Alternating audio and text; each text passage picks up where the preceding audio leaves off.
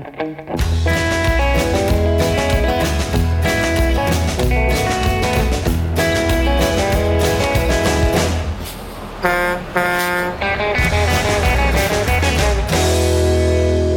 welcome to another edition of On the Road with Legal Talk Network. This is Lawrence Coletti, and I'm the host for today's episode, which is being recorded on location at the 2023 Clio Cloud Conference in Nashville, Tennessee, otherwise known as the capital of country music, otherwise known as Nash Vegas, Smashville, the Athens of the South, and this is my favorite because I am Catholic, the Protestant Vatican. So I have a wonderful guest with us today. I've got Mr. Jack Newton, the founder and CEO of Clio. Welcome. Welcome to the show, sir. Thank you. Glad to be here, Lawrence. Yeah, I look forward to this interview every year. You do this once a year, you do the big giant keynote, and I know you've got just wall-to-wall, super busy day of activities, and everybody's like steering you in different directions. It's pretty wild. It's a wild couple of days. Do you ever just get disoriented and just like walk off into like some like random direction, like not following like anybody? You know what? At the end of ClioCon, I'm guided by the hand from interview to event that I'm hosting to closing keynote and so on. So I'm pretty taken care of during ClioCon, but I'm pretty sure on the Wednesday after ClioCon, I probably just stare into space for six hours. But joking aside, I'm just filled with energy over the course of these 2 days, interacting with customers and thought leaders and potential customers, and just all the people in this ecosystem are hugely exciting to me, and just it invigorates me for basically the rest of the year. Fills up my tank until the next ClioCon rolls around and does it all over again. Well, it's an amazing event, and you guys didn't miss a beat coming out of COVID, and now we're I guess this is the second year out of COVID. Second post-COVID year, yeah. Yeah, amazing, and beautiful venue. This is a gigantic hotel, by the way. I get lost every time I come here. I don't know where I'm going. It's a big hotel, and as the conference grows, our venues will grow with us. So we've been really excited to host it at the Gaylord Opryland here. We follow what we call a bit of a TikTok cycle with our conferences and tend to host them 2 years in a row at the same city. And the first year is that tick cycle where we're learning a new venue and discovering both the opportunities and challenges the venue presents. And the talk year, which is this year for us in Nashville, we've kind of got it all dialed in. We know exactly what to anticipate. We know where the hiccups are. We know how to address them. And this year is amazing so far. We're admittedly 3 hours or so into the event, but super excited by the response we've seen so far. Well, let me ask you this. So we San Diego, we only got a tick year, no talk. And then as TikTok. Thanks, COVID. Yeah, I know. Thanks, COVID. Unbelievable. So America's finest city, no. But anyway, and then this one, TikTok, we've got Nashville, Tennessee. Yep. So next year's tick is where? Austin, Texas. Perfect. So we're excited to go to another great music city. Great food city. Great food city as well. Definitely, if there's any city in the U.S. that can give Nashville a run for its money with music and great food and just a buzzing atmosphere, it's Austin. So very excited to bring ClioCon there. I know, and comparatively, barbecue, I think those are fighting words. I think that's like Chicago versus New York pizza, but anyway, I digress. So you all have had amazing growth. Company's been growing like crazy, and made some comments about how many countries you're in now. Yeah. It just seems to span across the globe. And so it reminded me of, this is like pre-World War II, the sun never set on the British Empire. So have we reached that point, where the sun never sets on Clio? I've never thought about it exactly that way, but the sun never sets for Clio. We're in over 100 countries around the world. We've got operations now in Canada, the US, UK, Ireland, and new this year is Australia, where we just launched at the beginning of the year. Just a few weeks ago, we received our trust accounting designation from the Law Society of New South Wales. So it's really exciting to see just what a global company and what a global customer base Clio has with again, this 100 countries that span the world adopting Clio as their practice management system. So I see all over the place on the pillars and the spires in this gigantic convention hall, amplify your impact. And so I know that plays into the mission statement for this year. So explain that to us. You're talking about technology being used as a lever, but what was the inspiration of that, and what's the mission statement for this year? Yeah, the mission statement, the theme of ClioCon this year is amplify your impact. And the idea behind amplify your impact is really, I think, what we believe really foundationally at Clio is that the end of the day, what ClioCon is all about, and what Clio as a platform is all about, is helping lawyers amplify the impact they're having. I think if we look at the big picture, and even on the grandest of scales, what kind of impact are we hoping that Clio has in the world? It's, can we amplify the impact of the legal industry so that the million or so lawyers that are practicing in the United States can help address the 250 million legal problems I talked about in the opening keynote that Americans have annually. And there's currently a mismatch by about 55x between the number of issues that are being solved today and what needs to be solved for there to be true universal access to justice. And I think technology has got to be a fundamental and foundational part of how lawyers achieve that impact. And bringing it back to this theme at the conference, this concept of amplifying your impact is really about how can lawyers individually embrace new features, new mindsets, new capabilities to leave ClioCon with an opportunity to have some multiplicative impact on the world. And we want them to walk away from ClioCon feeling like, I've got a new set of superpowers that I can put to work at my law practice the day I get back from ClioCon and have a bigger reach and bigger impact with not only my existing clients, but a new set of clients I'll be able to reach because I'm thinking and operating innovatively. Yeah, that was my biggest takeaway, and I've been aware of this for years, but I love in your presentation how you put it down to how many cases, how many matters. It is an astounding amount of undealt with legal issues because you can't do it in a way that scales without an incredible use of technology. You just can't reach it. Like time costs money, and you have to keep your practice doors open. So there goes this unaddressed huge demand, and so. Just to kind of give it some scale, like how much is that in terms of like you estimate dollars worth that's just too expensive to deal with if you're not using a lot of technology? Yeah, I mean, I really chalk it up as an opportunity in the form of what I talk about as the latent legal market. And the latent legal market is this market that is this 77% of legal issues that don't go solved by lawyers. This is a stat from the World Justice Project that you've heard me talk about frequently, and I really use it as a bit of a North Star for how I think about the opportunity in legal. Put differently, only 23% of legal issues encountered by people are being solved by lawyers today. But even at that, that's already, just in the US alone, a $600 billion plus annual industry. So look at more than 3/4 of the legal demand not being addressed. We could triple the size of this market or more by thinking about how we deliver legal services beyond that 23%. And again, I think that's all about embracing new technologies, and as I discussed in my keynote, all about embracing new revolutionary technologies like AI to dramatically expand our efficiency and productivity. If we do that well, we can reduce the cost of delivering legal services. We can then make the cost of consuming legal services lower.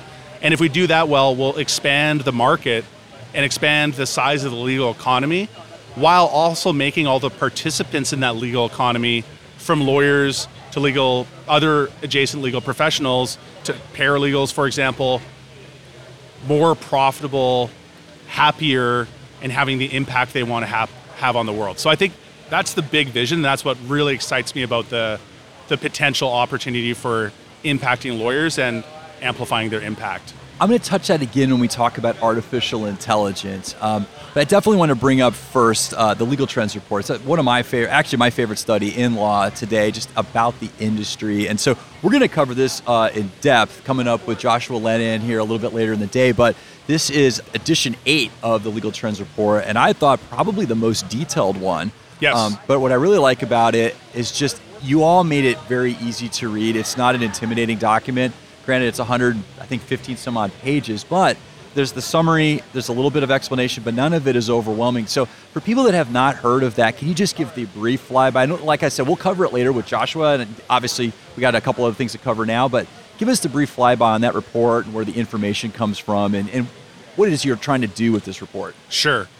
So look, even though we are the proud authors of the Legal Trends Report, even if I step back from that, I would say the Legal Trends Report is a piece of research that every legal professional should be familiar with.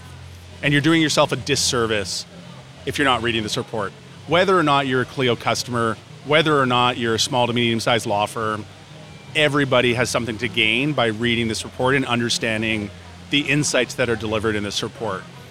The reason the report is so powerful is it's based on cold, hard data. A lot of data in legal traditionally has been published based on quantitative and qualitative surveys of legal professionals. Surveys are great, but they have a well-known weak linkage to reality in terms of what lawyers think are the case and what is actually the case when it comes to some key statistics. If we look at something like utilization rate, for example, most lawyers would think their utilization rate is in the 70 or 80% range. When you look at the actual data, for many lawyers, it's in the 20 or 30% range. And lawyers aren't necessarily consciously lying about this, but there's a well-known bias called favorability bias, where somebody asks you how many times a week you run, or how often you go out for fast food per week. You'll tend to answer in a way. I've been guilty of that one. You'll tend to answer in a way that you hope the person asking you that question will perceive you favorably. We're also not great with data, and when we estimate things, we often get those estimates wrong.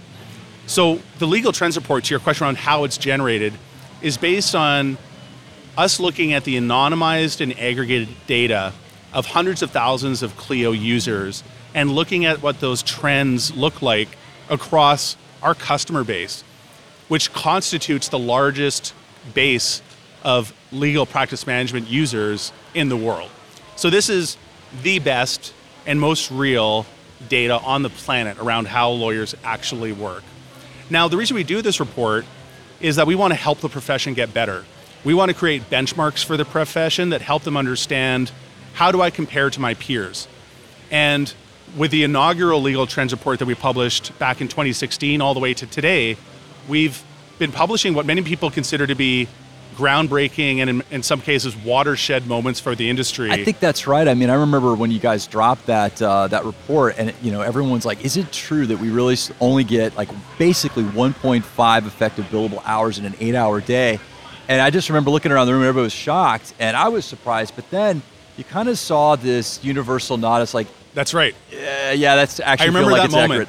I remember that moment on stage presenting this data, and almost this. And when we talked about that utilization rate data, and the 1.5 hours at the end of the funnel after you go through the about 80% realization rate and about 80% collection rate, you're left with 1.5 hours at the end of the day you're collecting revenue on. And this almost hushed silence. Like you could hear people draw their breath when they saw that stat. But I totally agree. You saw them also internalize it and think to what they're actually producing. And by the way, this data actually ties to other findings, like if you look at the US Census data on average annual salaries for lawyers. It ties in really nicely, but people did find it shocking. So ever since we published that first, almost a seminal report in 2016 with the first Legal Trends Report, all the way to today where we published the 8th Legal Trends Report, we've been building on that core set of insights around the lawyer funnel and productivity, and we've layered in new things every year. Everything from, for example, deep diving on client expectations in 2019 to this year, where we're taking a bit more of a longitudinal view of how has lawyer productivity actually increased over the course of this survey and study we've been doing of lawyer behavior, and found, when we zoomed out, a pretty tremendous increase in productivity in legal. That's a really fascinating finding that we can talk about more maybe a bit later, but I guess to bring it all home to your original question, Legal Trends Report should be mandatory reading for any legal professional. It's free. Go to Clio.com, click on Legal Trends Report, Google search for Clio Legal Trends Report. You'll find it. It's free of charge, and it is full of insights that any lawyer will benefit from. And by the way, download the whole collection. Every year, we've got a new set of insights, a different perspective on some of the consumer survey work we do. And every year there's I think some golden nuggets that lawyers can take away and put to work in their practice. Yeah, I'm going to go ahead and give it a shout out because I think it's incredibly valuable information, especially for solos and don't have a ton of budget. But I think if you read these reports, and it's an easy read, just spend a weekend doing it before you decide to start your firm. Like any log rat out there that's thinking about going solo, this will get you in front of a process and prevent you from making a lot of very costly mistakes and how to kind of design your practice from day one. That was my big takeaway from it. So, Jack, I want to fast forward over to artificial intelligence. So kind of going to connect the World Justice Project to artificial intelligence. And I've had a lot of conversations about ChatGPT and different uses for artificial intelligence, not just in the legal profession, but other fields out there as well. And it's so, I think the best way to talk about it is talk about like case study, how it's going to be used. But you got up there today and we're saying that like there's a lot of people out there that are afraid it's going to take jobs, but we need to look at it a different way. This is something that's going to create jobs because it's going to open up currently inaccessible customer base or client base. And it's going to revolutionize the field so that you'll be able to service those customers and a lot of untapped reservoir out there of revenue. And so let's get into that, and then we'll get into one of the ventures you're taking on in a related area. Sure. So look, I think one of the fundamental parts of my thesis around how AI is going to impact legal is built around observing technology transformation in the past and how it's impacted the world and the economy and society writ large. And I'm a big fan of the saying, history doesn't repeat itself, but it does rhyme. And what we've seen over and over again as the past is this gnashing of teeth that some new technological innovation is going to displace humans. And we see it as far back and probably even further back than the first industrial revolution and the mechanical loom and the Luddites that destroyed those mechanical looms, worried that they were going to take away from their livelihoods, all the way through to the modern day, with the most recent technological advance being AI and the same concern that it's going to take away jobs.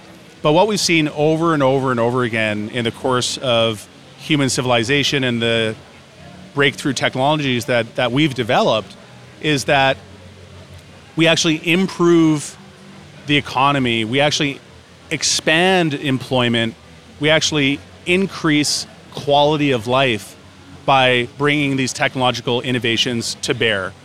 A great example of this is rewinding the clock back to 1979, and this is something I explored in my keynote, which will be available on YouTube if people want to check it out and go a bit deeper on what I'll summarize in a few minutes. But the TLDR is that if you look back in 1979 in the advent of the spreadsheet, it replaced rooms full of people that were doing essentially the work individually of one cell in Excel, and in aggregate, the work of an entire spreadsheet. And then computers came along, and VisiCalc, the very first spreadsheet, came along and automated what this building full of accountants was doing on their electromechanical adding machines and made it essentially the work of pressing F9 in VisiCalc, right? And as an accountant, you would look at that innovation and think, oh my God, this is going to completely eliminate the need for not only my individual job, but the entire profession. Is this just going to nuke us from orbit?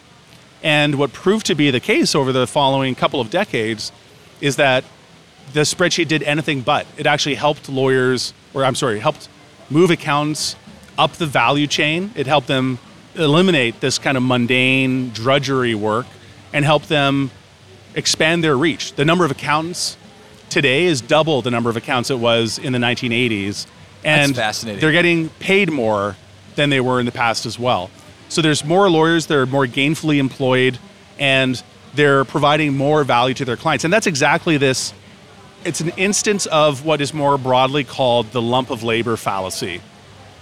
And that lump of labor fallacy is basically the fallacy that if there's a fixed amount of work to be done in the economy, and if you bring in automation, that fixed amount of work will shrink and less work will be available for humans to do.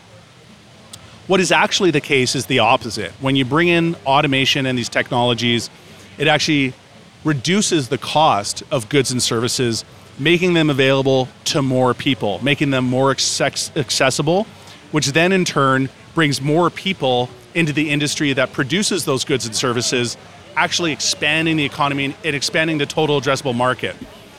And that, I believe, is exactly what's about to happen with legal. And by the way, what needs to happen in legal? One of the statements I made in my keynote is that I believe embracing AI is actually a moral imperative for lawyers. Because when we look at this yawning access to justice gap between legal demand and legal supply, and what we can do to bridge that gap, I believe our only hope of doing that is by embracing technology. Embracing technology like cloud-based technologies that we've had for 15 years now, but aggressively embracing the new technologies like AI that can help us, I believe, realize a step change, like an order of magnitude increase in our productivity. Yeah, I really like what you said there. We only got a couple of minutes. We're getting flagged. Your staff's coming over to grab you and take you away. This is the hand-holding I was talking about. Absolutely. No, but yeah, absolutely needs to happen because you got a huge day. But I really like what you said right there about creating the new market and having, say, products and services or different products and services available to more people.